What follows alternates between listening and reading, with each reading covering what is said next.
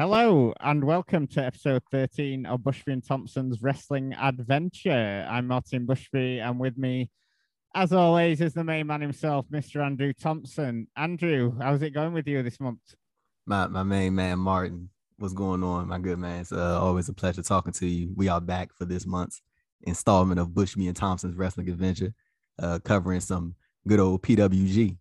Oh yeah, definitely. I mean, it's episode number 13, which might be unlucky for some, but not for us this month. Andrew was we're delighted to welcome Chinyere Okafor, and thank you so much for joining us this month. Hi everyone, thank you for having me, guys. No, thanks. Adventures, ooh, I love it. No, thanks for coming on. We were just talking off air. You're based in South Africa, aren't you? Yes, I am. All the way down south. It's very cool. So the time difference between all three of us. So Martin, what time is it where you are right now? It's 6:30 where I am, and I know Chinyere, you're just an hour in front of me, aren't you? Yep. Yeah, and it's 1:30 p.m. where I'm at. That's crazy. Still got the rest of the day to go, Andrew. And then of course, Chinyere, she's going to be on the NWA podcast coming up real soon. I don't think not too long after this comes out. I think maybe like 2 weeks or so. She's gonna be on there with Nate, Chris, and Maria. It's gonna be interesting to hear that. So I can't wait to hear all you guys together as you break down the latest news. I'm pretty sure the news cycle will only get even more hectic from now until when you guys start recording. Definitely. It's just one of those things where I'm looking forward to it. And I feel like this is like the perfect place for me to start though with you guys, you know? Here we go. See, look, we getting in good already, Martin, before the NWA podcast.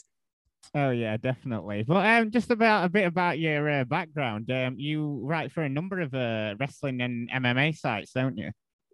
Yes, I do. Okay, so basically I write for Talking Point Sports as well as MMAprospects.com. And then I write and I do a little show for Notoriety Sports Network where we discuss wrestling, basically. Very cool. Yeah, excellent. How did you first become involved in sort of like writing about wrestling and combat sports then? I was on LinkedIn. You know, I was just like, okay, you know what? I'm in my third and final year of studies. And I was like, now I'm starting to panic because will I actually get a job? So I decided to just go on LinkedIn and all of that. And I applied. Then I got like an editor for one of the sites was like, hey, I saw you applied. Would you like to join? And I was like, yeah, of course. And yeah, then basically that's where it started. Then everyone else keeps finding me. Then Andrew found me also. Andrew. So yeah, basically. As a Chinyere, how have you been sort of enjoying the current wrestling scene right now? Like, what are some of your favorite products to tune into, or some of your favorite wrestlers to watch, or people that you keep an eye on when you have the time to? Okay, so I used to always have an issue with WWE, but like this week's Raw really made me happy. Hey, I actually stayed up for the entire 3 hours, and that's usually very difficult. And I'm sure Martin can actually relate to this in terms of like the time difference. So by the time that like Raw starts here, it's 2 a.m.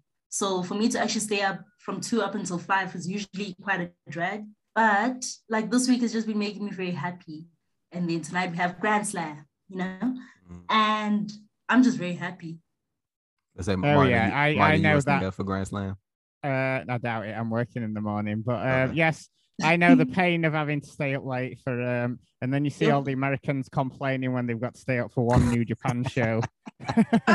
The pain is real over this side of the world for sure. Yeah, but yeah, it's absolutely fantastic to have you on for this. Yeah, I've really been looking forward to recording this show. And because this month we are going to go back 7 years to talk one of my favorite PWG shows, Black Coal Sun, from the 12th of December 2014. And obviously, long history in PWG, widely regarded for a time as one of the sort of biggest indies in the world, with everyone wanting to wrestle there. I'd say this time period, especially around 2014, was definitely their peak popularity-wise, because they were instantly selling out, tickets going secondhand for a lot of money, loads of celebrities turning up.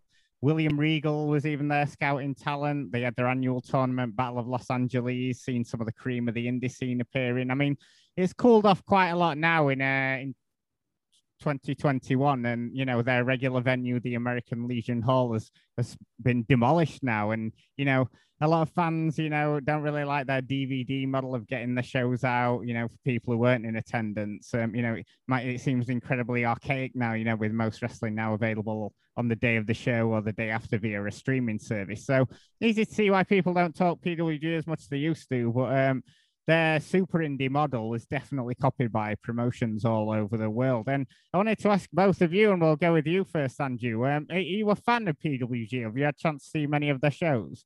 I started to catch up on PWG, like how I did most of the independent scene, and even some Japanese wrestling. Like you hear things and you see some social media and stuff like that, and just over the years, you go back and you watch stuff, and that's pretty much how I got caught up on most, if not all, things PWG. But I really didn't like see everything as it happened. Like I sort of went back and just caught up on everything. What about you, Tinyeri? Is this the first PWG show you watched, or have you had a chance to catch much of it? I think this is the first PWG show that I watched in its entirety. Like I usually find maybe like a match and then I watch that, especially I know one of the first PWG matches that I ever watched was the one between the world's cutest tag team and the Young Bucks, where like Candice LeRae was just bleeding, because I remember that went viral. So but like now I'm just kind of catching up. And yeah, it's really cool to just see where like all of these other wrestlers who are now like in these big promotions came from, and like things like that. Oh yeah, definitely. And I certainly think a lot of people do that with PWG and US Indies sort of cherry pick matches and stuff. And I do remember that, the Young Bucks World's Cutest Tag Team one was everywhere, especially the GIF with the super kick with the sort of nails on the bottom. Yeah, that was absolutely gruesome. I remember there was a lot of chat about that at the time. Yeah, so yeah, definitely remember that. But I suppose before we get into the show, what I normally do is talk a bit about some sort of like history around the time period, especially in 2014. I wanted to look back at what else was going on in the world of wrestling. In WWE, Brock Lesnar was champion, having won it at SummerSlam from John Cena. I think this was around the time, Andrew, when Brock was just making sporadic appearances and he wasn't appearing on every show. Yeah, I believe that was this time period. It was a lot going on in 2014, man. This was sort of this show happened sort of at the conclusion of everything. And CM Punk left this year. We had the Danielson big WrestleMania win, and how ironic today he's having his match against Kenny Omega at Grand Slam. It was a lot of stuff going on in 2014 inside WWE and outside of it. Oh, definitely. And then over on Impact, the champion was Bobby Roode, having beaten Lashley earlier in the year. Any memories of Impact from this time period, Chinyeri? Is that a promotion that you follow? Not really. Yeah, nah.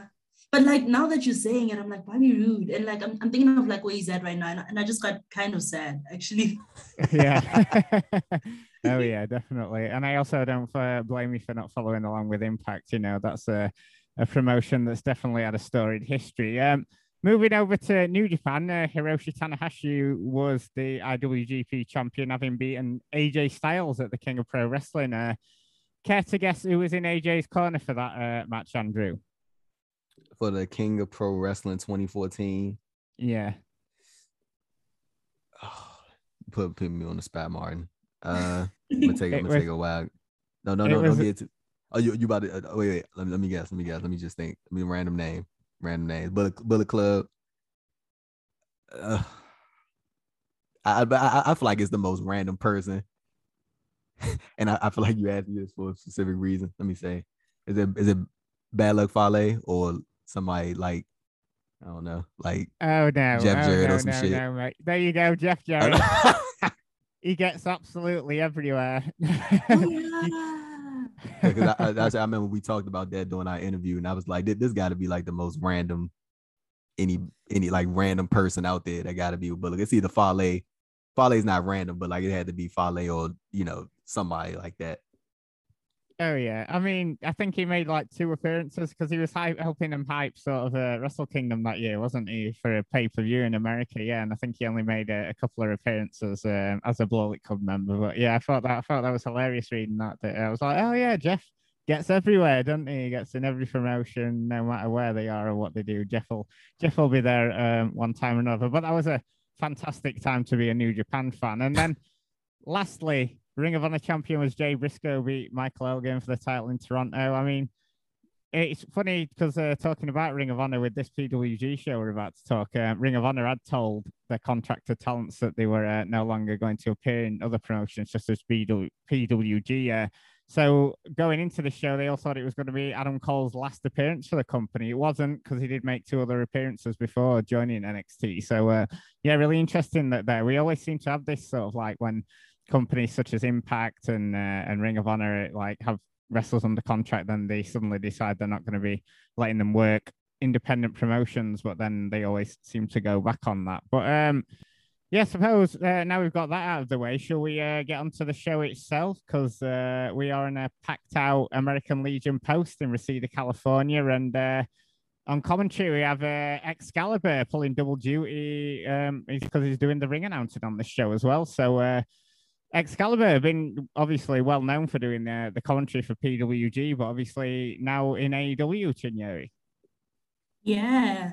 Like I really enjoy his commentary also. So it was fun to actually hear him also be doing the ring announcing and stuff. And I think he's one of like the main people at PWG, right? Mm-hmm. Oh yeah, he was definitely part of that crew running PWG. But certainly, I really feel like he's coming to his own as the AEW announcer, Andrew. No, I definitely feel like Excalibur is for sure coming into his own. Like, if not coming into his own, he already has. I feel like he adds something completely different from Shivani and JR. And you know, we can we all can have our moments of Jim Ross and laugh about some of the stuff that he said, especially saying the WWE Dynamite after that great video package that AEW put. I was like, what a way to close the show. That's JR right there. But yeah, Tony Schiavone sort of adds that other portion of nostalgia from his days in WCW and being on TNT. And then, you know, Excalibur is just more so of the you could say a part. I mean, Excalibur's been around for a long time, but he sort of brings in that new flavor to the commentary table. And it's not like all throwback style commentary, or like he's like very knowledgeable of like all the moves and stuff like that. So I definitely am a fan of Excalibur's work. Yeah, definitely. I definitely agree with what you're saying there. In the crowd for the show, we had John Morrison, who was with Lucha Underground at the time. He sat there, as are 3 of the original Force Horsewomen. Ronda Rousey not among them, but I know she did attend quite a number of PWG shows, especially around this time period. And into match 1, it's the African American Werewolves team of ACH, AR Fox, and Rich Swann going up against Chuck Taylor, Johnny Gargano, and Bobby Fish. And this very much a PWG style match to kick things off. Everyone getting the shit in, total chaos all around. It's December, so ACH has got a Santa hat on. Of course, he has. The crowd are chanting ho ho, ACH at him. Lots of chants from the crowd. Lots of comedy wrestling, tons of double team all over the place. Won't be for everybody, but I always enjoy this sort of match to kick off a show. A nice scramble, lots of crowd interaction, lots of flipping. But for me, I don't know about you guys, but out of everyone in this match, the main standout was AR Fox. I mean, he used to come to the UK quite a bit back in the day for Southside, and I used to love seeing him there on a regular basis. But Andrew, that's a guy who definitely needs to be more out there, I think. AR Fox, he's currently training at WWA 4 School in Atlanta. I think he took it over from Mr. Hughes. But yeah, man, AR Fox is one of those guys. Like it's sad to say, but I really do think he's gonna be one of those guys that sort of doesn't get his flowers until like years later down the line. I feel like there are some select few, or even a group of people, or maybe hundreds of people out there that know how good AR Fox is and how good he has been for all these years.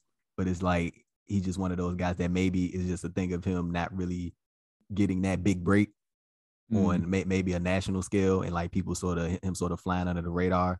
But AR Fox, like, he has been one of the most consistent wrestlers like throughout the years. I remember even when he was doing some of the tag stuff in AAW. I can't remember exactly who he was teaming with, but I know I know I used to see a bunch of matches with him and Myron Reed in AAW and tag matches and stuff like that. And that's when I first got the chance to like see AR Fox like as he was going, and then of course going back and seeing some of his old stuff. But yeah, man, AR Fox is definitely one of the best talents out there. He should get that proper praise. I don't know if you guys had the chance to see the match he had at the black wrestling, not the Black Wrestlers Matter show, the GCW for the Culture show against Too Cold Scorpio. I was very, very, very impressed with that match, and that's one that stood out to me from last year. Oh no, I didn't have a chance to watch that one, but I'll definitely have to get around it. What about you, Chinyo? What were some of your thoughts on this opener we had here?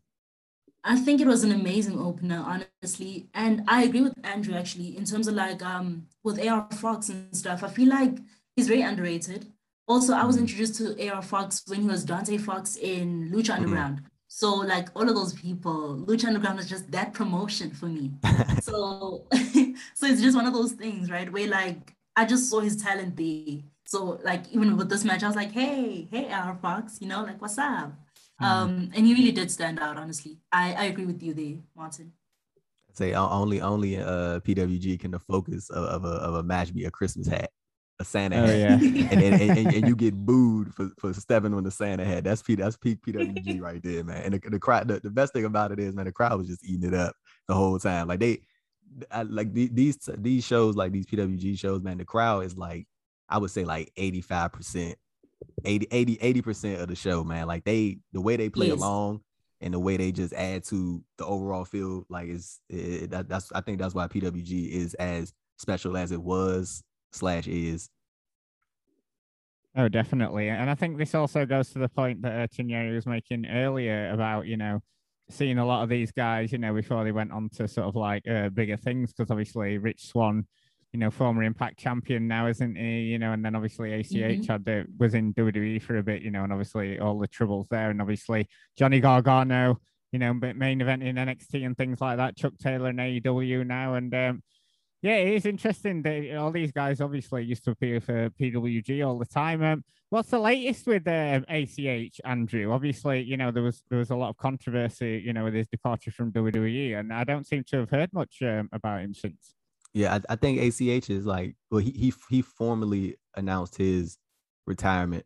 Like he said he was, I think he did it once after the T-shirt situation. And then I think he came back and then he started working some indie days. He was working for GCW and a couple more other promotions. And then he did some stuff at AEW as well. And then like he, just said that he was done. And he hasn't wrestled since May. Like he legit hasn't wrestled since May, or at least any shows that you could see streamed or anything like that. So I think he probably really is now. I think that whole situation with the T-shirt, I think that really took a toll on him mentally. And yeah, I was gonna ask you, Chinyere, like when you sort of saw the rollout of that whole situation, and then like I would say one of the more disheartening things for me was seeing honestly, like seeing some fellow like Black people like sort of harping on him, but by like the way they felt he was lashing out, and I'm like, I just don't think that's the way to go. That's like harp on him while he's having this clearly like he's having like a I don't want to be dramatic and call like a mental breakdown, but like he was just going through a real rough time, like and you could tell, and it was visible because he was taking it to social media, and he was saying all these things, and then he brought up some of the past stuff about Jay Lethal, and he was just lashing out, and I don't think like it was good for him to see people that he possibly thought was going to support him sort of harp on him and get on him in that time, and then I think that ultimately led to him making that decision to say he was going to step away from the ring, and then now he hasn't wrestled since May of this year. Definitely. And also just to add on to that, right? I think it's just one of those things where, like, for example, especially with issues concerning the community, right? When someone brings forward an issue like that, it's one of those things where at least we should just explore that issue, right, and actually be like, okay, but then where is this coming from? Because it can't just be out of the air, But then, like, there were people who were just turning on him, and I feel like that was very disheartening for him, honestly. Yeah, and the way WWE sort of, I mean, like I just feel like in situations like that, like I'm trying to figure out like how did nobody in that who's in that merchandise department or section of their company not look at that shirt and be like, Let's okay, not do that. let's not do that. Exactly. Let's not go that route. And the fact that even made it out there, and then like I felt like of course I think ACH probably did like one interview, but I don't think he like really got into like the sort of like nitty gritty of the situation. It was sort of more like general context type stuff. But he like if I was on the opposite side of the situation, the first thing I would have did was contacted him and first of all apologize for even letting that shirt get out there in the first place, and then figure out how we can sort of reel that back in and fix it if even possible. Like the way that he sort of came out, it was just like he felt like he was sort of being ignored and things weren't moving in the direction that he thought they should as far as like a situation like that coming about. So I definitely understand why he was upset and why he lashed out the way he did. I ain't gonna lie, I did enjoy his comments about Hulk Hogan. I always enjoy a good Hulk Hogan jab. Always. Terry Bollea, I'm always down to clown him. But in all seriousness, yeah, it is kind of sad to see ACH sort of step away from the ring because there are a lot of wrestlers, man, who got influenced by ACH. Oh yeah, definitely, and it's such a fantastic wrestler, and it would be a shame if he did have to step away from the ring because obviously, like you said, his mental health, more important than wrestling. So yeah, it would be a shame if he has had to step away from the ring full time. But Martin, I was actually gonna ask you, did you happen to see when Gargano posted a picture of him and Adam Cole's like series of matches? And like so it's like a little tribute thing for Adam because Adam Cole's in AEW now. Oh yeah, that's it. I think I did see something like that. Yeah. Chuck Taylor, he commented. He said, "Post me too, John, before I do all your Alex Shelley moves on AEW." Dog, we're like, what's all that about? Well, I suppose Alex Shelley, sort of like back in the day, he was seen as like the ultimate indie wrestler, wasn't he? And like that was always the accusation that people used to make about a lot of indie wrestlers back in the day, that they just copied Alex Shelley's look and his haircut. So I imagine, some people used to throw that back at Gargano back in the day. That's hilarious. Typical sort of like Chuck Taylor, you'd expect him to sort of post something like that, wouldn't you? For sure. And but before we, if I let you get to the next match, I wanted to ask you like, it got reported not too long ago that Johnny Gargano's NXT contract is going to expire. It got reported by Fightful Select that Johnny Gargano's NXT contract set to expire in December. Do you even think there's a possibility that Gargano is leaving, or you think he's NXT / WWE, for the long term? See, I've been thinking about this, and I'm not even sure, like, because it's one of those things where, like, WWE used to be viewed as that place of like stability and all of that, and now they're welcoming a baby, right? Him and Candice. So it's one of those things where you might want to stay there, but then again, AEW's kind of stable also. So I think okay, let me put it like this: I wish he would go to AEW, right? Because I don't like the direction. Like, okay, I don't like how unstable NXT is and how unstable WWE is. So I'd like hate to see a talent like Johnny Gargano get wasted. So yeah. NXT is definitely 100% a full-blown developmental show. Like Martin, have you seen this, or have you seen like the jokes about the some of the characters on NXT? Oh yeah, definitely. It's been hilarious. There's been a lot of attention on Rick Steiner's son as well, hasn't there? Yeah, and my favorite, like I lied to you not. My favorite character on this NXT show is the Italian mob boss, Tony D'Angelo. That's how I know WWE. Though, like the early 2000s WWE, like this is it right here. All these different characters, like these random people. Like you got a dude who's a university teacher. There's a dude beating up other dudes because he has no manners. You got they got Joe Gacy out here with like a preacher gimmick. We quote unquote woke. NXT is like becoming like pure comedy for me now. Oh yeah, I mean, you say early 2000s. That goes back to the 80s, surely. The 80s, yeah. You're Italian American. Oh well, you should be a mob boss, right? Exactly. Not, Hilarious. Anyway, so back onto this show, and match 2 was Adam Cole against Cedric Alexander, and as noted at the start, this was originally supposed to be Cole's last match. Had a very interesting ring announcement for Adam Cole involving ACH, Andrew. Interesting indeed. Quite the intro that they chose for this one. They sort of tried to confuse Cedric Alexander jokingly, and I put that in quotations, jokingly tried to confuse him with what did they try to confuse him with ACH. Try to confuse Cedric Alexander with ACH, but this is one of those things that when you go back and look at these shows, they do not hold up well. I was very, very, very surprised. This is my first time seeing this show, this Black Hole Sun show. To hear the PWG crowd acknowledge that was racist. I was very, very surprised, extremely surprised to see that. But yeah, this is definitely one of those comments where I was like, oof, like that does not hold up well in the slightest. Yeah, I suppose, Chinyere, you kind of don't expect this stuff on a show from 2014, do you? Sort of expect it from a show from the 90s or something? From the 90s, I think definitely, yeah. 2014, not so much, because stuff had already started to spread a lot quicker. So, right. Yeah. So it's one of those things where it was very shocking. Yeah, definitely. I mean, obviously, Cole is trying to play off his massive heel character in PWG, but, obviously it's, unforgivable, sort of like making that a part of the act, I think.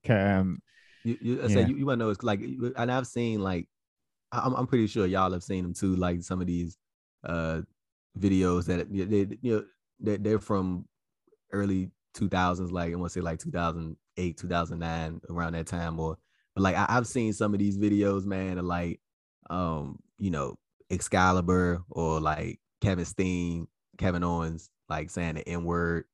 Like I've seen like these videos have been floating around. It's like these videos have like been around, but like especially when I see like this, and then when I see stuff from back then, that those videos I just mentioned, I was like, man, what the fuck was going on in PWG? Like, did they thought like, and like, even like to hear like some of the like audience members like say in some of those videos, like in the ways that they react, it'll be like they thought that shit was like acceptable, and like even with the Black Hole Sun crowd, sort of like jokingly / maybe seriously acknowledging that it was racist, but like in a wrestling X way.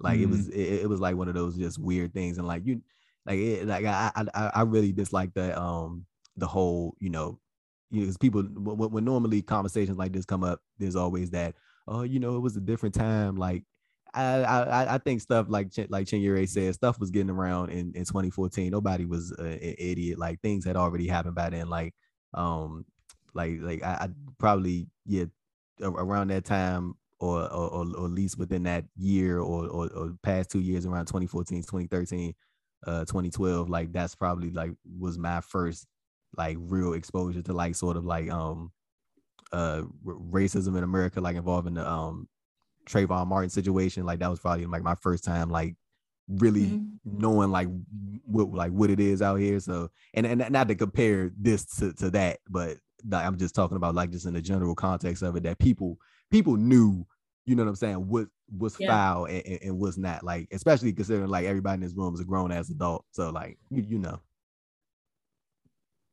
Yeah, definitely. Completely agree. Yeah, it's just, I don't know, it just sours it for you, doesn't it, watching it? And it's just, they're trying to do this thing, and it's like you say, everyone's in on it like it's a joke. But yeah, it just sours you, especially watching the rest of the match for sure. But then noting the intro, obviously, this is the longest reigning PWG champion, Adam Cole here, and Alexander, obviously, after that intro, starts things off hot and heavy, throwing Cole to the outside, they brawl around ringside, and you can really see there is absolutely no room in this venue at all. You can't sort of swing a cat in there. And comms are talking about Cole's evolution from the unassuming guy he was when he first came into the promotion to sort of like the cocky guy that he is now. And, even further sort of like heals himself to the crowd. He goes to clear them intimating that he's going to throw Cedric into the chairs, but then he throws him back into the ring and flips them off. You know, crowd's really eating this stuff up. He does this again when he's back in the ring, going to the top and then changing his mind and just gets back down and puts a headlock on Alexander in the middle of the ring. So quite good here, Cole. I think by Cole here, Tinieri, you know, how he knows the crowd want high spots and he's sort of like playing with that and going around and doing sort of like what they would consider a more boring move. Yeah, that's very typical Adam Cole. Also, you were talking about like how like he made the transition from being like, you know, maybe, I don't know, less cocky to being the Adam Cole that we all came to know and all of that. I can't remember Adam Cole not being cocky. So, but then again, I did start watching wrestling kind of late. But it's one of those things where like that was just such a typical Adam Cole move. Like for him to like get us all hyped and we're all like, oh, he's about to, you know, and then he decides, nope, not today.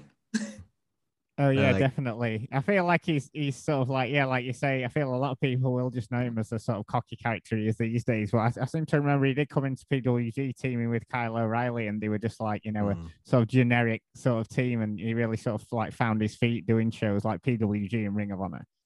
Man, Cedric Alexander, like he's legit one of those guys that I would love to see outside of the WWE system. Just seeing him back on the independents again, or maybe in an Impact, or him going back to Ring of Honor, or you know, basically just seeing him on the independents again. Like it's like he had like some like that stretch from like I want to say 2017, 2018, 205 Live. That was probably outside of NXT, WWE's best on-screen in-ring product. Like there was they like those dudes on that show, man, they had hits. Like it was at least one match at least once a week that you had to go out and see from 205 Live with Cedric and Leo Rush and Ali and Buddy Matthews, the former Buddy Murphy, and Drew Gulak, who's severely underrated. They got that man running around chasing the 24/7 title. Like, and it's just as great as a wrestler he is. But yeah, Cedric is definitely one of those people, man, that I would love to see outside of the WWE system. Like, and every time I see him, I always think about when he gave Candice LeRae the lumbar check at the AIW show. Now, I'm pretty sure y'all seen that clip. Like when she she flew in the air off the lumbar check. Hell of a sell by Candice LeRae. I'm surprised nobody has asked her or Cedric about that in an interview. Oh yeah, I definitely remember that clip going around, definitely. But he's good in this match as well. Obviously, he fires back with the Eddie Guerrero triple suplex spots and a top rope lariat, but he goes to the top again, only to eat a Cole super kick. Cole sort of slows the match down again, spits in Alexander's face, and then they trade slaps. Cedric catches a Michinoku driver for 2, and then Cole spins him around for a figure 4, which is reversed, as it always is. I mean, Tinieri, I know you said you've not been watching wrestling that long, but have you ever seen a figure 4 be effective in a match? No, not really.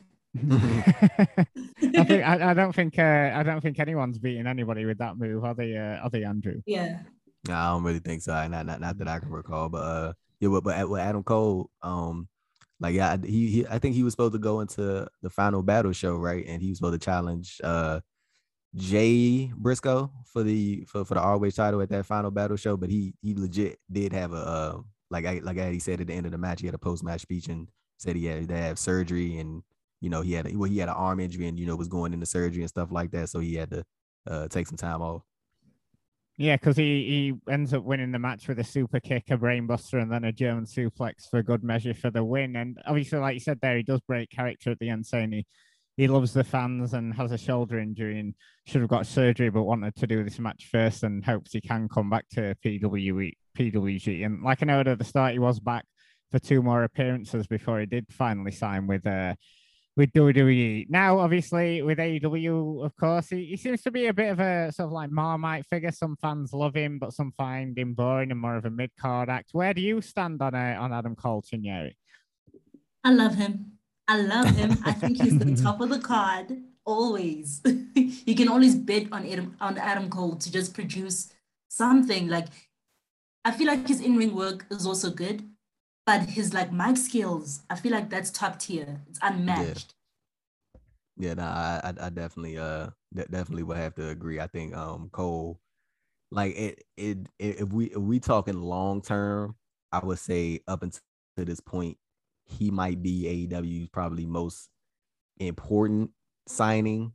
Like as far as like not as far as like of well let me rephrase that. I would say out of the recent batch, I would say for the long term, Cole is probably the recent batch of signings, let's say even dating back to January this year. Let's put that timeline on there. Like I would say he's probably for the long term, probably Cole, that AEW is probably most important signing because Adam Cole's like 31 and he's already like been through the NXT/WWE system. And I felt like they really polished him there. Like he was already talented and already could talk on the mic and stuff. But I feel like when he went through sort of the WWE NXT system, they just let him do his thing, and he got to be with Roddy, Bobby, and Kyle, and they got to basically ran NXT for 4 years, and they were like sort of the marquee talents, and were never anything lower than that. I felt like he really got polished in NXT, and then he left on like a high note. Like he didn't leave like in a bad way. Like he left essentially at the top of the card, and then now he's in AEW, is taking that, and at 30 early in his early 30s. Like Adam Cole is gonna be there for a while, and like he's like they say most wrestlers don't even really hit their prime until they're like 35, 36, and for him to be like that polished, at the age of 31, 32, and like that, I think he's definitely one of AEW's probably more important signings. But it was funny, he said what he said, Martin. He was like Kevin Owens over there kicking some corporate ass or something like that. I was like, little did you know, Adam Cole, you would be doing the same thing a couple of years later, my man. Definitely. Yeah, I agree with you there. Yeah, I get what you're saying. Sort of like, he's a sort of younger guy, and there's certainly plenty of mileage left on the clock, sort of thing. Yeah, definitely agree with what you're saying there. I about to say, Martin, do you think Owens is leaving when his contract is up? Because again, it got reported by Fightful Select that Kevin Owens' contract is supposed to expire at the beginning of at the end of next year.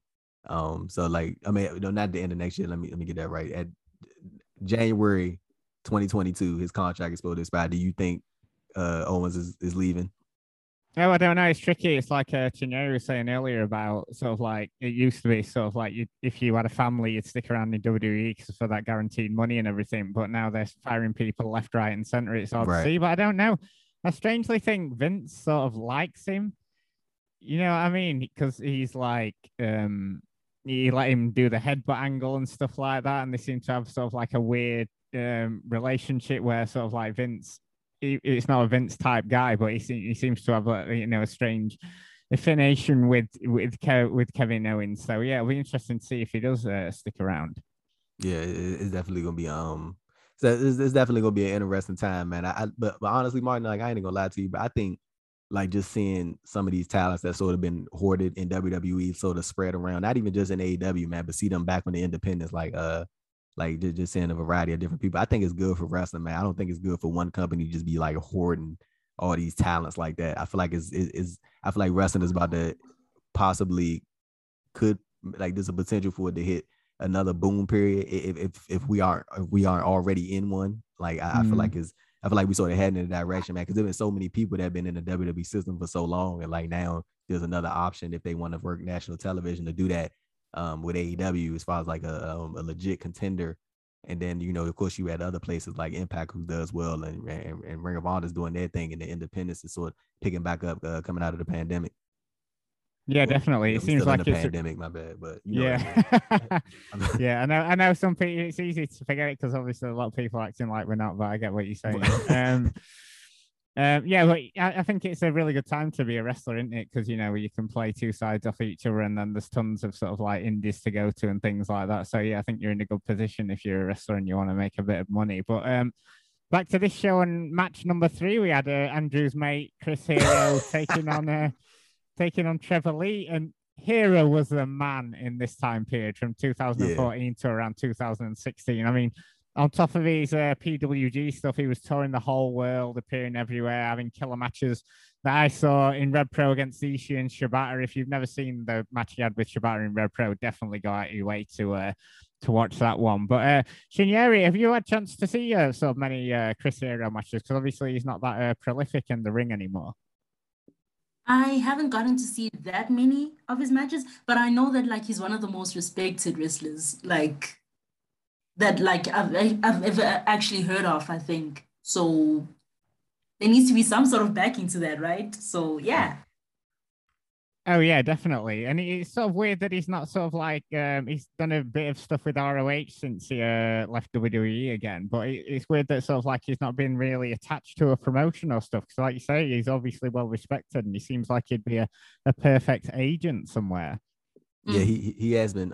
He was agent at the Dead Before Dishonor show, Ring of Honor again, and he did it at the Best in the World event as well. Like it's, I am kind of like interested to like sort of more so just know like what the next move is. Like I think a lot of people, point automatic like when immediately when you hear these things, I think the first place that people point to is AEW, but I can definitely see something along the lines of Chris Hero working with Ring of Honor, probably doing the match for them or something. Like I can definitely see him versus Gresham at some point for the ROH World Title. I definitely think that probably be something down the line because Gresham had lost the Pure Title and it seemed like they're sort of about to move him into the World Title scene. So I can definitely see that being something that Chris Hero will come back for.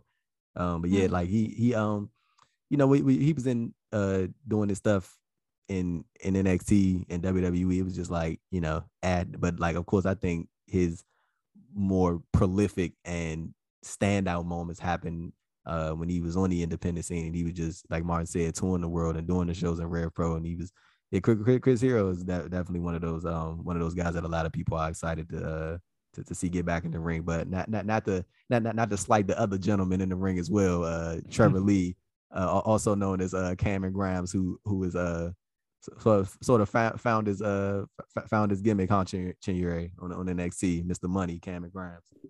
Uh-huh. He's cool. I like him. I think I like his character. Like his in-ring work is not really something that I look at and I'm like, this is spectacular. But like, I think I just like his character right now on Grimes.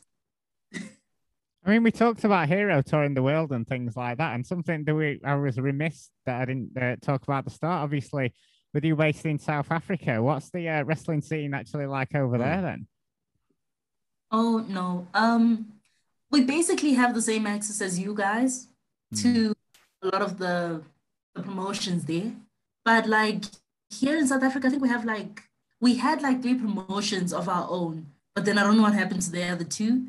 And then one of them is running like a weekly show, but like it doesn't get that much traction. So it's like awkward. Oh, I'm really sad. I'm really sad about the wrestling scene here in South Africa, honestly. But yeah, we basically just view the same amount of wrestling as you guys, but like it's not really that popular a sport, I guess. Right. I So sort of think like an independent show, sort of like what is it all sort of like local talent and things like that. They won't get any imports in and stuff. Um, with like the indie shows, like okay, we don't have that many indie shows here, so there's that. And yeah, like we do see them, but it's more like, for example, I know that I'm a wrestling fan and I know I'm on Cage Match like every day to see what's going on. So then that's how I know. But it's not like it's something that's popular in South Africa. Like it's not a popular thing. I think PJ Black has a promotion in Uh-huh. South Africa. I think he does because he's from Cape Town, I Yes, he believe. is. Yeah, he's from Yes, he Cape is. Town, and he I think I remember when I interviewed him in 2020, he was telling me about like he has a promotion that he runs or he co-runs, and they run like sporadically. Like even then, like pre-pandemic, it wasn't like a Yeah. super consistent thing, but they ran like every now and then and stuff like that. And he would talk about trying to bring some of the more popular names from the U.S. and abroad to bring to South Africa so they can put on bring a nice crowd and stuff like that. hmm Yeah, and the pandemic kind of just took a hit on the sports industry altogether in this country. So it's very sad, honestly. But I think I know the promotion you're talking about. I think you're talking about Slam Force Africa. Yep, Slam Force Africa. Yep, that's what it is. Yep. Yeah, yeah. I've It's heard some been stories about it. It's really sad. good stuff or bad stuff. Well, bad isn't like to them, like in terms of like the pandemic, just Okay. basically them off. I think I was trying to think of like some other wrestlers that were from I know. South Africa. I think what's the I think Angelico is from that's in AEW right Yes, now. Angelico is from here. Angelico's from Johannesburg, right here. Okay. The bunny, Adam Rose. Was his Yeah, name? Adam Rose. Yep. I remember him. Yeah, Adam he's Rose. from South Africa too. Awesome. Anyway, sort of like it was really interesting. So like you say, obviously the pandemic has affected the independent scene around the world, but it's interesting to see, you had Yes. these promotions where you're based that were hanging on by a thread anyway, and obviously that seems to have it's not been the best for, especially for independent wrestling everywhere, has it? So but Mm. anyway, back onto this match, Chris Hero against Trevor Lee, and this is your typical David Goliath match. Hero's dominating most of the match with huge boots, knees, and chops. Lee fires up with some offense, going for stuff like a 5-star frog splash, but Hero catches him by the neck and just throws him like an absolute rag doll. And Lee does manage to get enough offense in to take Hero down, but tries attempting a German to not a great deal of success. But he does eventually hit a German on Hero, but is answered with a huge spinning elbow. But surprisingly, Lee fights back enough to eventually roll Hero up for the surprise victory. A decent match here, really showcasing sort of like Hero's brutal offense, but really made Lee as the guy who just won't give up, as the sort of like plucky underdog babyface Chinyeri. Yeah, I really like these David and Goliath like type of stories where like, one of those people you see like as they walk in, you're like, okay, there's a clear size difference. But there's one of them who just won't back down. So I really like those type of matches, and I feel like he displayed a lot of heart. And I feel like he's actually doing that too right now. Like, well, he was doing that just now with LA Knight and all of that in NXT. So I think he did really well in that, like Trevor Lee, that is.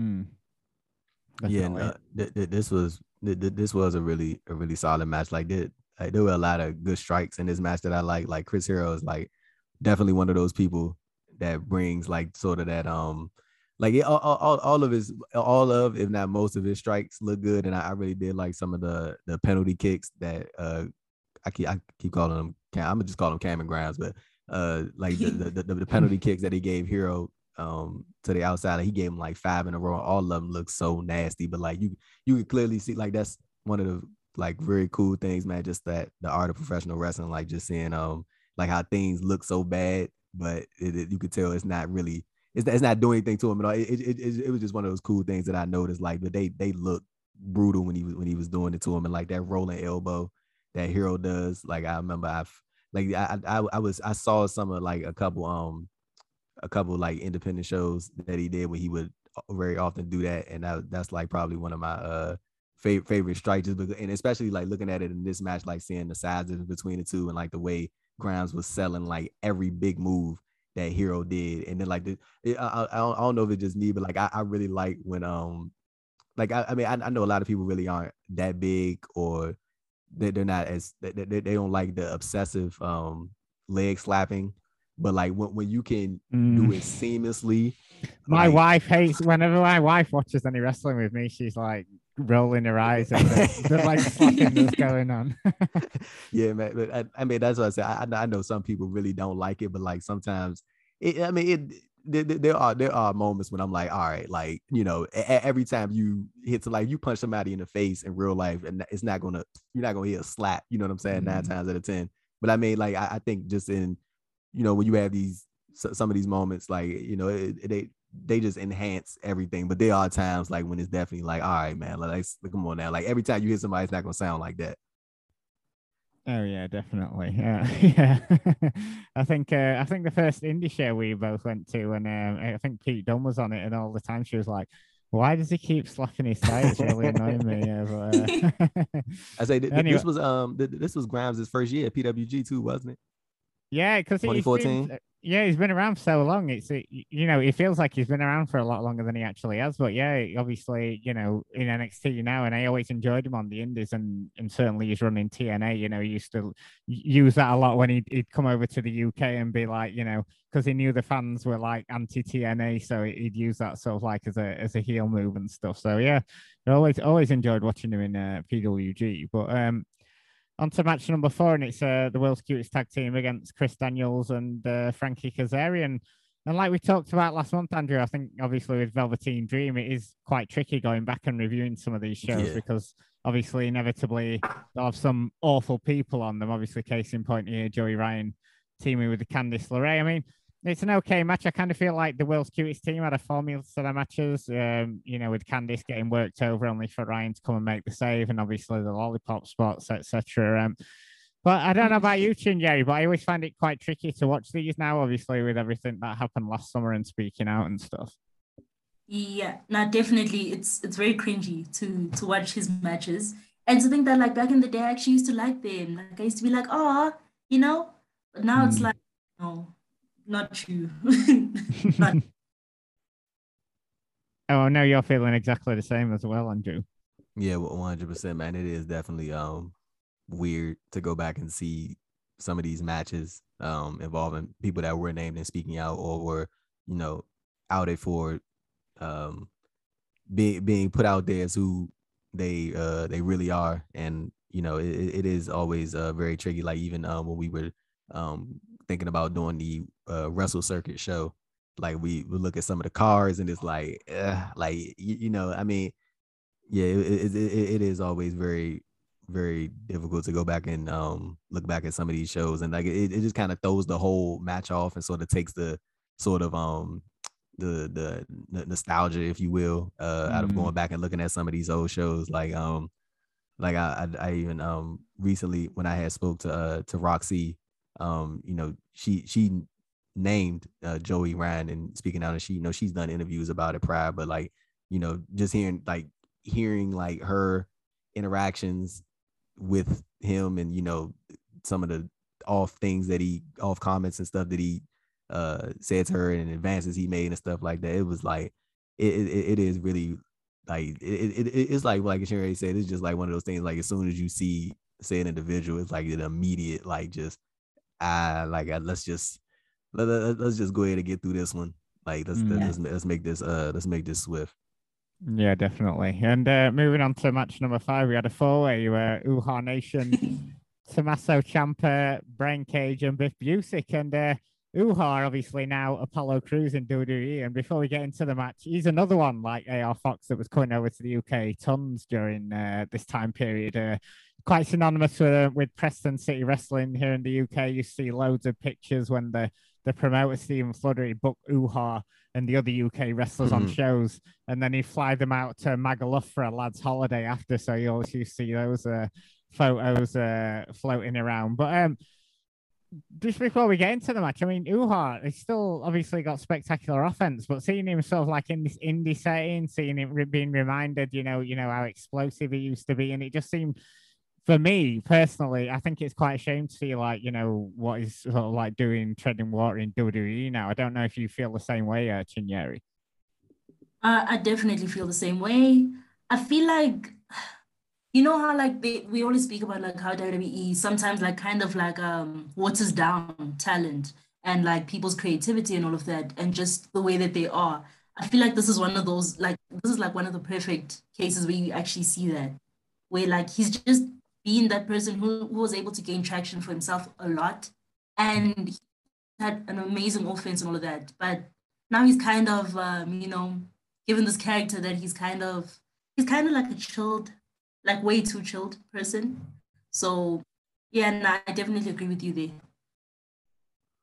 Yeah, with Apollo Crews, man, it's like even when you see even if you see what he's doing now in ring, like you can clearly tell that he can still go, but just within that WWE system and how they go about certain things on TV as far as in ring time, people don't really get a chance to show that unless you on a pay-per-view or you gotta at least 10 or 15 minutes of time. Even with the when he first started doing the Nigerian character, like I remember when he first debuted on TV and they were in the Thunderdome. One thing that threw a lot of people off was like as soon as he spoke, they piped in boos. I'm like, what? Like, I'm like, so he's telling me he's a heel now? Like, you know what I'm saying? It was just one of those like weird things. But like he, like Martin said, you could just tell from this this match, this 4-way match, like he is like very, very greatly talented, man. Like he's definitely one of the best talents that really hasn't had the chance to break out. And I even think in WWE, he was just a product of a way, way, way too early NXT call up. Like he just kind of got thrust out there, and like they just told him, "Hey, man, go out there and smile." Like like it's it just did not work at all. Like I feel like he just got off to a real rough start, and now they're sort of trying to find something for him, and which they're doing with this the Nigerian character, Nigerian royalty character. So yeah, it's I mean they sort of did give him a Intercontinental title run, and he had the Mania match and stuff like that, but I just feel like he was just a bad product, man, of a way too early call up, and just one of those guys that but what was very, very heralded by some on the independent scene as being one of the best talents out there. And then he took a shot at WWE, and when you go there, man, it's a crapshoot. You either make it or you don't. Can you see Keith Lee going down the same route here? Oh, you talking about leaving? No, I mean, you talking about they're just going to completely waste him. Yeah. What you think, Shinyuri? I don't know. I'm trying to reserve my thoughts on that because I'm trying to have a more positive outlook, I guess, on like wrestling and all of that. Because sometimes like it's like they try to do such, I'm like, no, he's like perfect the way that he is. Just put him out there. He's natural. Like just they gave him a nickname before Raw. He's now Bearcat Keith Lee. And like the thing is, man, about like even when like they try to throw the singlet on him, I'm like, dude, like just like, bro, this is not like, don't nobody care. Like, don't nobody care, bro. Like we like, come on now. Like Keith Lee, the reason Keith Lee is so popular is because of just who he is. But like I gotta cut them some slack on Keith Lee just because of his health situation and how they got control of that, because that could have went real left because he put out the video. Martin, I don't know if you had a chance to see it, but he put out a video and was just like, like it could have been fatal. Like WWE caught like a blood issue, and they pulled him immediately and told him was like, hey, you gotta sit down and get this situated, and they took care of all his medical stuff, and Mia Yim made sure to take care of him as well. But like the only reason I give them some sort of leeway in recent conversations is because how they managed that whole health situation, because that could have went very, very left, and it could have been very unfortunate, as he stated. Like it could have been fatal had things not been caught at the time that they did. So I think now it's just at a point where they're trying to sort of insert him back into the fold in a way that in Vince McMahon's mind is meaningful, like what he thinks is going to work for Keith Lee. But like I think we all can agree that the very simple thing is just let him go out there and wrestle to keep. And I think the rest of would do itself. Yeah, definitely. Yeah, he's definitely got the correct. He's definitely charismatic enough, just to pull it off being himself. But as far as with this match, they're always hard to keep up with, especially when you're trying to make notes of them, because there's so much going on, tons and tons of like a huge cluster of big moves. I mean, they start off battering each other, big splash from Uhaa to clear house early on. Cage catches Biff on a dive and power bombs him. Cage hits the 818 on Ciampa and Uhaa. See Uhaa with with some amazing drop kicks. Ciampa hits a Death Valley driver on the apron, and we're not even like 1 minute into the match. Standing moonsault off Uhaa, huge splash on Biff. Cage hits a wheelbarrow German on Uhaa, all on the outside. Biff Busick hits a huge dive on everybody. Just loads and loads going on in this match. I know a lot of people talk about psychology and stuff, but I absolutely love this one, Chinyere. I just feel like, there's no storyline going in there. It's just all these dudes just going out and just getting all this stuff in, I feel. Definitely. And I think one of the things that I like about like these type of matches where like a fatal four-way is how the crowd can then get involved, like we saw in this match, right? Especially like with the PWG crowd, because oh my God, that crowd makes those shows. So it's just things where I really enjoy Like just seeing them just go out there, like there's no storyline, there's no background to it. We're just fighting. I just want to prove myself. So yeah. Cause I completely forgot about the people use people used to tease Brian Cage about to get your shit in. and I think that was his Twitter name for a while too, because like that, like people used to tease him about that. Like you always have these like moments where like he was very adamant about, you know, he was gonna make sure that he was seen. So, you know, that's typical Brian Cage right there. But Martin, I was gonna actually ask you, you know, while mentioning Brian Cage, like what did you kind of think about Melissa Santos, Brian Cage's significant other, and you know, ring announcer and you know, broadcast journalist in wrestling. You know, she was very vocal on Twitter. Like she thought that AEW is underutilizing Brian Cage, and you know, he didn't disagree.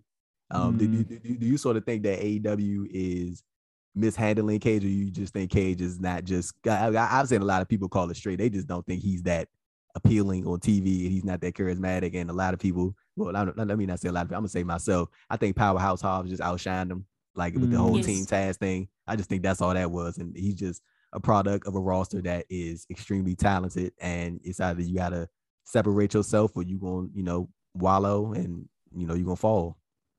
Yeah, I agree with that. Yeah, because it's, you know, obviously he looks big in PWG, doesn't he? And that's PWG. He doesn't look that big when he's on AEW, you know, in the big stadiums and stuff. And obviously he's got some spectacular offense, but he just can't seem to get to that next level. You know, he's not, you know, once you've seen sort of like the muscly guy do all these flips and stuff like that, it kind of like wears off after a bit, doesn't it? And like you say, he's not got that sort of like charisma and promo ability to be able to back it up. Because I kind of feel like he went into the same position when he was in Impact as well. That sort of like, you know, he showed some promise and then sort of like was, you know, he didn't seem to kick it up a gear. But, you know, if he's going to complain about it, you know, it's just so funny. It's like there is so much talent there, and you can't always be sort of like in a prominent position and stuff. So, you know, I'd just be happy that, you know, you've got your foot in the door in sort of like the hottest promotion in the world at the minute. Yeah, for sure. And another guy, man, who I feel like a lot of people sort of like let slide under the radar is Biff, Oni Lorcan, as people know him back from WWE. Like he sort of like became like that person in WWE for a long time in NXT that was just like, oh yeah, you got a new fresh signing coming in, like a Drew McIntyre or a Kenta, or you know, anybody of that sort. They would just immediately throw Biff like right at him, and he would give them like the best like 5-minute, 8-minute sprint. And like he's like a really good wrestler, man. And I feel like he's sort of been and let me not say this, because I mean, everybody that get into wrestling is not going to be like this big, massive, you know, star. Like that's some people are just coming to wrestling, and that's exactly what they are. And I feel like I feel like he in this environment, like especially when he was on the independence, I think he did some stuff with I really hope I'm not confusing him with Martin Stone, Danny Burch, but I think he was doing some stuff in Beyond, I think. As well, or that might have been Martin Stone, but like either way, like I think Oni Lorcan is like one of those guys. Like he's just really good in any of these like car crash type matches or like high speed matches where it's just like nonstop and there's no moments to take a breath. Oh yeah, definitely. I mean, he's a standout here. You know, he looks great taking all the big moves and completely selling his arse off for everybody. Yeah, he's definitely stand out from this month. He doesn't get the flashy offense in like the rest of them, but you know, he's the one you remember because he's the one who's taking all these big moves and stuff. And even, you know, to end it, Cage hits him with a huge lariat for the win, and sort of like obviously the crowd are going absolutely crazy. And yeah, and I thought he was the main standout from this match for sure, because you know, because of his great selling and taking all these massive moves. Yeah, definitely. It would have been interesting to see it backstage. You know, they're just like going to him, going, "Oh, I'm just gonna hit you with this," and then someone else comes over. Yeah, I'll just hit you with this. And he's like, "Oh, when do I get anything in this match?" But yeah, that's definitely how it felt at points. But yeah, definitely. Like you say, not everyone can be the main eventer. You've got to have sort of like your enhancement guys and your tune-up talent and stuff like that. And he definitely fits that mold perfectly because he can sort of go in there and have a match with anybody. But on to match number 6, and we've got the Young Bucks against Chris Sabin and Matt Sydal. This is sort of like pre-marijuana issues in Japan for Sydal, and obviously Bucks are absolute legends in PWG, always always loved Saban in the City Machine Gun. Such a shame that he had so many knee issues. But yeah, interesting because obviously you'd expect a Young Bucks match to start off sort of like hot and heavy, but it's quite slow compared to some of the other matches we've seen on this card. But obviously it kicks up a gear at the end, and we get the usual sort of like Young Bucks offense, and yeah, really interesting match before we go into the sort of like two big main events, Chinyere. Yeah, like I feel like it was just very like I agree with you in terms of that it was a bit slow paced for them, but it was actually kind of unique because like I was actually also just expecting them to just come out guns a blazing. But I feel like okay, this is something different from the Young Bucks, so made me focus a bit more, I think.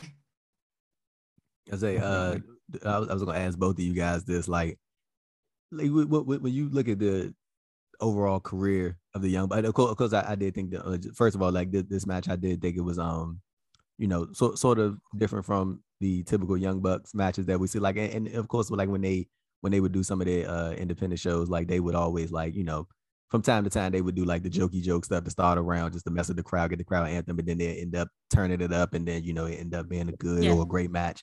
But like when you look at the careers of the Young Bucks and how much influence they have had in professional wrestling, like whether people will want to acknowledge that or not, like would you guys say that they should be in the conversation as far as one of the greatest tag teams of all time, or maybe you can even just limit that to possibly the greatest tag team of like this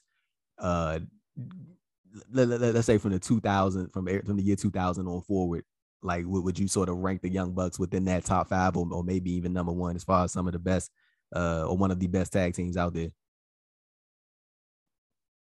On my end, I think they are in that conversation definitely. I'm not sure about them being number one, right? But I think top five definitely. But I can't think of who would be number one also. You can't think of who'd have it number one. Yeah. No, yeah, it's always tricky, isn't it? Especially when you're trying to put a list together like that. But I definitely feel like they're in the conversation, Andrew, because obviously they always used to get slagged off for being spotty and it's just all messing around and stuff like that. But then you look at the work, the matches speak for themselves in AEW. They've had all those, that most recent one with the Lucha Brothers. That was an absolute banger of a match, wasn't it? And then obviously the Kenny and Adam Page one as well. They're two of the best matches that have taken part in AEW, and I think the matches speak for themselves. They're not everyone's cup of tea, but as far as like longevity and sort of like going around the world, and certainly if you're talking about drawing ability, they're definitely up there. Yeah, 100%. Like even like thinking about some of the matches that the Bucks have had just over the years. Probably some of my personal favorites. Like I think it was the match they had against the Briscoes. I want to say it was Best in the World 2018. I want to say, I hope I got that right. And then they had another match, man, against I know you guys probably remember this, the one that they had at Strong Style Evolved against Omega and Ibushi. That was that was insane. And then of course, like the one Martin just mentioned, the one that they had All Out, that was a great steel cage match. I definitely think, I mean, you're like, when you talk about lists and stuff like that, it's always subjective. Like you can put anybody up there as far as number one, not anybody, but you can sort of rotate and have different arguments for different people. But yeah, I definitely think the Young Bucks are in that conversation where we're talking about some of the greatest tag teams to ever do it. Like sort of going back to the match, I was actually wondering, because I mean, Alex Shelley, of course, conspicuous by his absence. Like you mentioned, Martin, he had like knee issues or something like that. That's why he wasn't on the show. And actually, it's funny because he's going to be making his return to PWG. I think in a couple of days he's going to be facing John Gresham, I believe, at the Three Mendes show. So that's going to be cool to see. I think it's going to be his first time in like 10 years that he's going to be at a PWG show.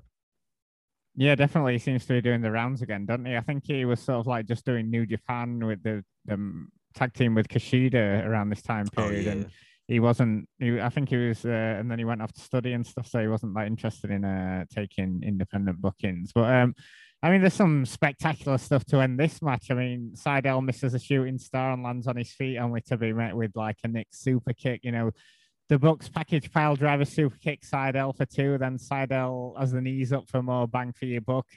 Seidel, it's a shooting star into a Sabre neck breaker for the 1, 2, 3. I mean, that was a spectacular way to end the match. But Seidel and Sabre worked well as a team together, and you can see by them getting the victory over the Bucks, they were maybe hoping they could have more matches together and put them as a sort of more permanent team, but it obviously wasn't to be. But the main reason I did want to watch this show was the double main event we got here. Kyle O'Reilly, PWG champion, going up against firstly Ricochet, and what a double main event we had here. Interesting to start. We have a pathetic streamer tent for both wrestlers as the fans sort of like launch some streamers in there. It's hilarious. Western audiences still can't quite get the throwing the streamers in, especially compared to when you go to a Japanese show and it just looks spectacular.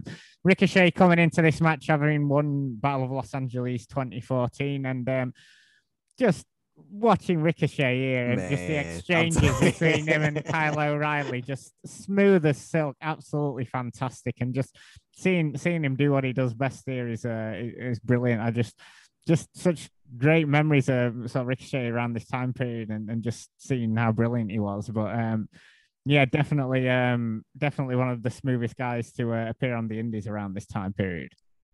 Yeah, for sure. And Chinyere, so what do you think about sort of Ricochet's run on Raw and SmackDown? Like, of course he had a successful one in NXT. Like even last month, I believe me and Martin had covered the TakeOver New Orleans show where he made his debut, and we talked about some of the fallout of his NXT run and how he did have a solid run there. Then things went downhill once he got called up. But sort of what do you think about sort of Ricochet's run? Like, I think obviously we all know how good he is, but it just seems like the only people that don't really not that they aren't aware. I'm pretty sure they are sure how talented he is, but they just don't really know how to utilize him. Sort of what are your thoughts about Ricochet's run, and do you think there's more that they could be doing with him right now in WWE?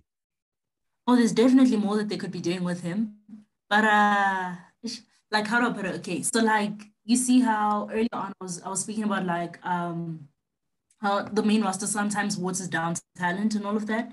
I feel like there's also a bit of a disconnect between like main roster and NXT, well, at least NXT from back then, because it's one of those things where you'd see a talent, like come from the indies, go into NXT, you're like, oh, okay, they're retaining some sort of like, they're retaining some of their, basically their essence, but then they move to main roster and all of a sudden it just feels very awkward. It's like, okay, no. But like Ricochet has like moments where we like, this is what we're talking about, but like it seems like nothing ever fully like materializes, and nothing ever fully happens for us to actually be like, okay, this is him becoming the Ricochet that we all know. So it's very, I feel like they could be doing a lot more with him. 100%. Like, and I was gonna like they like Cedric Alexander, who's on this PWG show, like they've been having like some matches, like a string of matches on main event. And like no, like there are like a select few people who like go watch it because like they'll see like some clips and stuff. But like they've had like some really good matches on those main event shows. Like, and it's like you would think at some point somebody has to think like, let's get this on TV, but it's just like, oh no, just send you back to main event. So like when as Martin was saying, like it was cool. It's really cool to see Ricochet sort of like in this PWG match against Kyle O'Reilly, like sort of being able to just do his thing, man. You know what I'm saying? It was cool to sort of see him like he started off with Kyle O'Reilly on the mat, like he sort of got with Kyle O'Reilly as far as O'Reilly style, that technical style of wrestling, and then Ricochet sort of started doing his own thing and incorporating his athleticism. So this was like a really fun watch, man. It was enjoyable when they had me the whole way through. Yeah, definitely. And just I do like how they got across the sort of like they were both sort of like really wearing each other down, especially when with Kyle's next match, which is obviously a big surprise coming in for the audience. Really fantastic end to the match. Ricochet goes for a shooting star, but Kyle catches him into a Kimura, and then Ricochet deadlifts Kyle into a powerbomb, but Kyle's back with a triangle sleeper, and then obviously Ricochet finally fades and taps for the win. Absolutely fantastic match. But like I said, they're not over. Out comes Roderick Strong, fully hated in PWG. Plenty of shitty little boots chants going on, and challenges him to a guerrilla warfare match. Obviously, a big gimmick for PWG. Basically, a hardcore match. Usually, Right. it blew off feuds in there, and just when the crowd starts going and these two going hell for leather and the crowd is going absolutely insane, I was like, jumping off my chair watching this one, especially O'Reilly coming off that, long match with Ricochet and then just these two just going all out. I mean, so much stuff going on in this one, like there is in most PWG matches, rolling all over the crowd, weapons and bins coming out, O'Reilly being thrown into two chairs that have been set up on the ropes, and tables coming out, and just just all out carnage in this one. What were your thoughts on these two matches as a whole, Tinieri? I mean, obviously Kyle O'Reilly really put a shift in for this card. Yeah. Okay, so basically I'm just like I was really a fan of like him having this mentality of, like I'm a fighting champion and all of that. So I was like, yeah, let's go again, because he just put on an amazing match just now against Ricochet, and I'm sure you can do it against Roderick Strong too. So let's go, obviously that match against Roderick Strong was brutal. Guerrilla warfare matches are brutal. And honestly, I feel like maybe the crowd also wasn't ready for that, because I wasn't ready for that brutality. How like usually like you get a show card and you're like, okay, there's gonna be a guerrilla warfare match or whatever. Then you prepare yourself for that brutality. But here I was like, oh, okay. Like it just sprung up on me. So it was really fun, honestly, to just get that, like little surprise there at the end. Yeah, say 100%, man. PWG Roddy warms my heart, man. I swear. PWG Roddy warms my so I'm not trying to compare like what he's doing right now, because I mean he is a heel right now, like in terms of like referring to his stuff that he's doing in the Diamond Mine stuff and NXT and stuff. But like this Roderick Strong, man, like this is like uncuffed, like I'm gonna just do what I want. Like you could even with the post-match promo that he did, and like he just the thing that makes Roderick Strong so appealing as a wrestler, man, is like he is so aggressive, like, and he wrestles in a very aggressive manner, and he like you can sort of see those moments like in his matches, like not so much more now, but like when you go back and look at some of his old stuff, or you look at some of his Ring of Honor stuff, like I even think there was a point in Ring of Honor, I want to say like I can't remember the exact year, but it had to be like between 2017 and like it had to be either between 2016 or and like probably like several years before that, like where Roderick Strong was probably like legit one of the best wrestlers like in the world, and like it wasn't even a question, like, and not just Ring of Honor, but like when he was doing his independent stuff as well. But like, man, like he even had those moments like in the match, man, where he does not give his opponent like any time to breathe. And I'm talking about like as far as like he give him a big move, he scoops him right back up and like give him like another one. And like that's like one of my favorite things about Roderick Strong, man. He's like in a very just high energy, high work rate. Like he's legitimately like he's just a great professional wrestler. Like they're like and like there have been like those comments like people be like, oh, but he can't talk on the mic. Like he literally gave like a decent post-match promo, like, and he was just talking his shit on the mic, and he's just uncuffed, man. And like it like that in the heartache, that's legitimately one of my favorite wrestling moves, because that shit look like it hurts. Like I wouldn't take that. Like that legit look like it hurts. So yeah, man, I'm over here singing Roderick Strong praises, but like he legitimately is, man, just one of my favorite wrestlers out there, because like he's just like high energy. Like he gets in there, like he's just on 24/7. Like he had the like as we recording this, he had the match against Kushida for the cruiserweight title on NXT, and like it was like a more sort of like a WWE style match, but like it was still, like I said, high energy, high work rate. Roderick Strong against Kushida and stuff like that. So yeah, man, it was really cool seeing sort of Roddy and Kyle and Ricochet all in there. They're like just their true elements, man. And like they were just like, and I feel like everything within this whole thing just worked. And I thoroughly enjoyed the shitty little boot and then shitty little foot chants. And then one more thing, like it was funny when the crowd when they gave Kyle O'Reilly the little O'Reilly Auto Parts chain. I don't know why that was so corny, but it made me laugh, bro. Because I see that commercial a lot. But yeah, man, it was Roderick Strong is the man. I can't wait to see like. And I'm not trying to encourage every wrestler to be like, oh yeah, man, if you feel like it's not, whatever, leave WWE and go to this place. But like, can you imagine like Roderick Strong being like possibly like I could definitely see Roderick Strong as like an Impact World Champion, like without question, like him mixing it up with a Buddy Murphy or Josh Alexander or Ace Austin or a Trey Miguel or Chris Bay. You know what I'm saying? Like that, those like just those crop of wrestlers that I just named, and then you throw a Roderick Strong in there, man, like he would fit perfectly in Impact Wrestling. And like it's just, that's just me, man. I think very highly of Roderick Strong's in ring work, and I think this match at the Black Hole Sun show just further like stamped that in for me.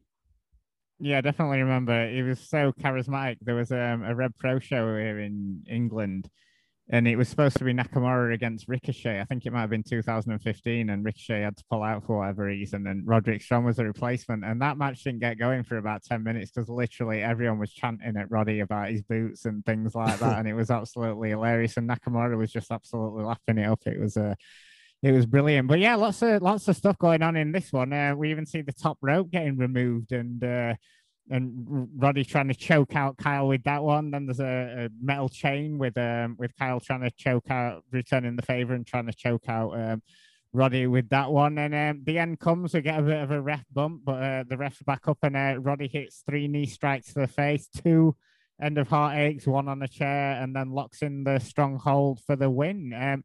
Proper grungy match, especially after the sort of like crispness of the Ricochet match. So this was quite the opposite to that one. But just Kyle O'Reilly, I do not feel like he gets enough praise from people. I feel the 2 fantastic matches he had here. He was always great in New Japan. Those matches he had with Kushida in the Best of Super Juniors, and I just feel like he's someone who doesn't get enough airplay. Are you a Kyle O'Reilly fan, Chinyeri? I am a Kyle O'Reilly fan. I am. I'm trying to put aside the whole Echo and, Kyle O'Reilly dispute that was happening because, like I said, Adam Cole is my baby. So, but yeah, Kyle O'Reilly is an amazing wrestler. Please disregard that. But anyway, basically, O'Reilly's an amazing worker. And yeah, like I can always watch a Kyle O'Reilly match, always. Definitely. Any final thoughts on the show as a whole then, or on sort of like you said, you watched a bit of PWG? Is it inspired you to go out and check any more sort of PWG shows out? Definitely. I need to watch all of them because especially from like that time, like when they were still like popping, I really need to watch all of those because it's so amazing to just see all these wrestlers. Oh yeah, definitely. Any final thoughts from you, Andrew, on this show? Roddy Strong, go to Impact now. go to Impact, Roddy, please. But yeah, like you said, I gotta piggyback all both you and Chinyere, like Kyle O'Reilly. I feel like he like it, we like as we see him in this environment at PWG, seeing him in Ring of Honor, seeing him in New Japan. Like I feel like O'Reilly, when he is on his own, he can perform. But I felt like when he went to WWE, he was just so connected to Adam Cole, Roderick Strong, and Bobby Fish, is so much a part of the Undisputed Era that became who he was as an on-screen character. And like on top of that, like it would be a completely different story if that group was just a bust, but they legit probably was the greatest faction that NXT has ever produced, or NXT that's come out of NXT. And I really don't think they'll have like another group like that again. I really don't. And I think that just became so much a part of him that now we see Kyle O'Reilly now, he's sort of struggling like to find like that sort of on-screen character, because like with WWE, you can't just go out there and be a great wrestler, even though, sometimes that's the simple route that they don't really realize. Like sometimes people just be great wrestlers and the people would draw to them. But like with O'Reilly, like I think he's just trying to find himself right now, and it's not really clicking because he's been so much in the fabric of the Undisputed Era. And the reason that's not affected Adam Cole is because Adam Cole was Undisputed Era for the most part. Like when you look at the mic work, and he was just de facto leader and the most popular one. Roderick Strong has the Diamond Mine with Stokely Hathaway, Malcolm Bivens, and then Bobby Fish is doing making the rounds on the independents, getting ready. He's going to be in the MLW Opera Cup. And yeah, like going back to O'Reilly, I just feel like it's just a thing of him sort of just like maybe not even trying to find like the whole cool cow shit that they're trying to do. Like, just let them wrestle. Like, I promise you, like it might not catch on to a lot of people right away, but as far as like that WWE audience, primary audience, like maybe it might not work, but like just in this format, with the current version of what NXT is, I feel like the best bet for him is to like go ahead and ask for that call up, like, and just take, it's a crapshoot, but like, hey, like I feel like he would be more, well, I mean, let me not say that because then I'm wishing bad on him at that point, but like, yeah, man, I just feel like it's another thing with O'Reilly. He just needs to, just sort of find himself outside of the group that he was a part of and found so much success in for so many years. Yeah, definitely. And also, they were all tied together on the indies, and brought all that experience with them to WWE. So yeah, it'd be interesting to see. It does seem like all these groups that start on the indies all seem to come back together in one form or another, don't they? So yeah, I don't think we're seeing the last of sort of like those guys all in the ring together. But Mount Rushmore up next. Oh yeah, yeah. Mount Rushmore is up next. Owens and Super Dragon in there, don't they? Yeah, that's all they need, man. Yeah, definitely. And obviously, we talked a bit at the start, Chinyere, about sort of like some of your writing, you're doing things like that. Where can people check out more stuff from you? Well, you guys can check out more stuff from me if you guys follow me. I think on Twitter mostly. Yeah, I think if you guys follow me on Twitter and stuff like that, like at Chinyere Okafor_, so that's a ChiNyereOkafor_. It's very long, I know. But if you check me out there, you'll find all my work. You'll find links to all my work and all of that. And retweets. I retweet a lot. I'm sorry. But like, yeah. It's okay, always down with people who support other people. Excellent. Be sure to check that out, and that'll be in the show notes as well. And Andrew, obviously, you mentioned some of the interviews you've done this past month, throughout this show. So what other stuff have you been up to? Just getting some writing done for the post wrestling site. Everybody go check out the work over on there. Me and John Pollard got the news down packed. That's been my tag team partner on the news beat. Yeah, like you go check out my interviews at the Andrew Thompson Interviews YouTube channel. And yeah, of course, Martin, we're going to be it has already been announced. We're going to be doing sort of like the transfer window, I believe it's called, the post transfer. Oh, yeah. I'm very, very thrilled about this. Very, very thrilled about this. It's going to be like a big draft type thing. So yeah, I'm coming to win, and that's it. I'm throwing the trash talk out there right now. I'm coming to win, Martin Bushby. Coming to win. Let's go. Exactly. I wouldn't expect anything else, Andrew. Obviously, yeah, like you said there. Next week we have got the big world transfer window. It'll be me, Benno, waiting, Kate from Montreal, the return of Jamesy for one night only, and Mr. Andrew Thompson himself. Basically a fantasy draft show. We did a European one last year. There was lots of fun, and I'm sure this one will be just as good. Great to have Jamesy back on, and yeah, bring it on, Andrew. I look forward to recording. Hold on, wait. God. Way's on the show. Oh yeah. God. Why do you bring this guy on the show, man? The guy who in the Up Next games, the chat voted for a damn dog over a professional wrestler. I had like let me just go ahead and recap this real quick before we get out of here. We had to pick like a Survivor Series team, right? Of like wrestlers. And like you had to like form your team.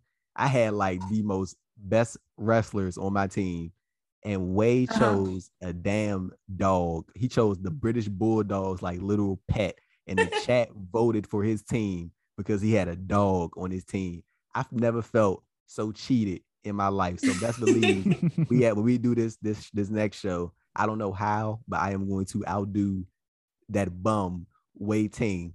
And the son you ready. The time you're ready. and Way, I'm getting my revenge because it ain't over until I say it's over. It ain't never gonna be over. Of course. Ain't never. We fighting for life. That's all I got to say, Martin Bushby. I love how you and Way are like the Kevin Owens and Sami Zayn of post wrestling. You'll just fight forever, literally. Yeah.